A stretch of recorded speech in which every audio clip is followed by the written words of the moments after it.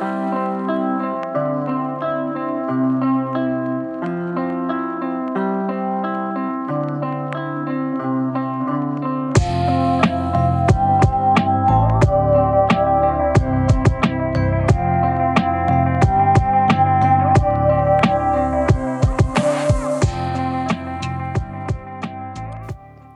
everyone, and welcome back to another episode of Talk Like a Fan.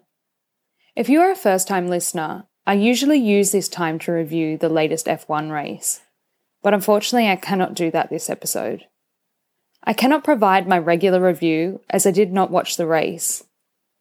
I can only count on one hand the amount of times I have purposely missed a race, especially over the last 5 years. I have decided not to watch the race this weekend because the country that is hosting has laws in place that deprive their citizens of basic human rights. Knowing the history of how this country treats and views women and the LGBTQ+ community, just to name a few, goes against every fibre of my being. I am absolutely devastated that I did not get to watch the sport I love and be a part of the season. But when I actively push for inclusion and equity, knowing what I know, how could I possibly do that or promote it? I don't want to use this episode to lecture you or to encourage you to feel guilty. Instead, I want you to realize the power you have as a fan and within the F1 community.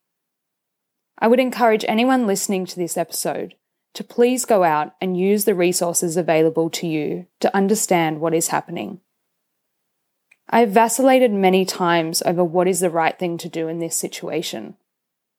I did not watch the race last season, and I did not this year as well. I feel saddened by some of the responses this race has brought about.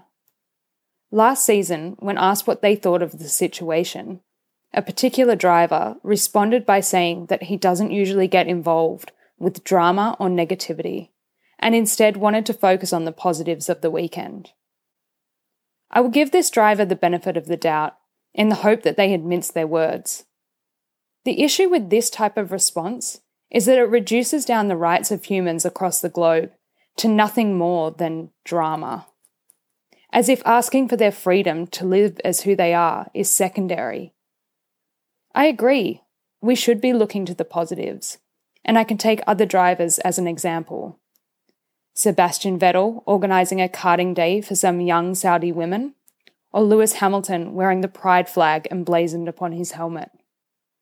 Sure, this may not actively change the laws within the country, but we know where they stand and hope that their platform will help continue the conversations. When the events unfolded on Friday, which felt like an immediate threat on the F1 track and paddock, I'm sure that this no longer seemed like drama. I'm sure it all felt very real. I think what eventuated over the weekend was unbelievably scary, and I'm so glad that all my friends that were there for the race are safe. After a 4-hour discussion between the drivers and many others, it was decided that the race weekend would go ahead as planned. I know that Lewis Hamilton said on Thursday, prior to everything unfolding, that, and I quote, "Ultimately, it is the responsibility of those in power to make the changes, and we're not really seeing enough. We need to see more." But he had also said that he was not comfortable racing there.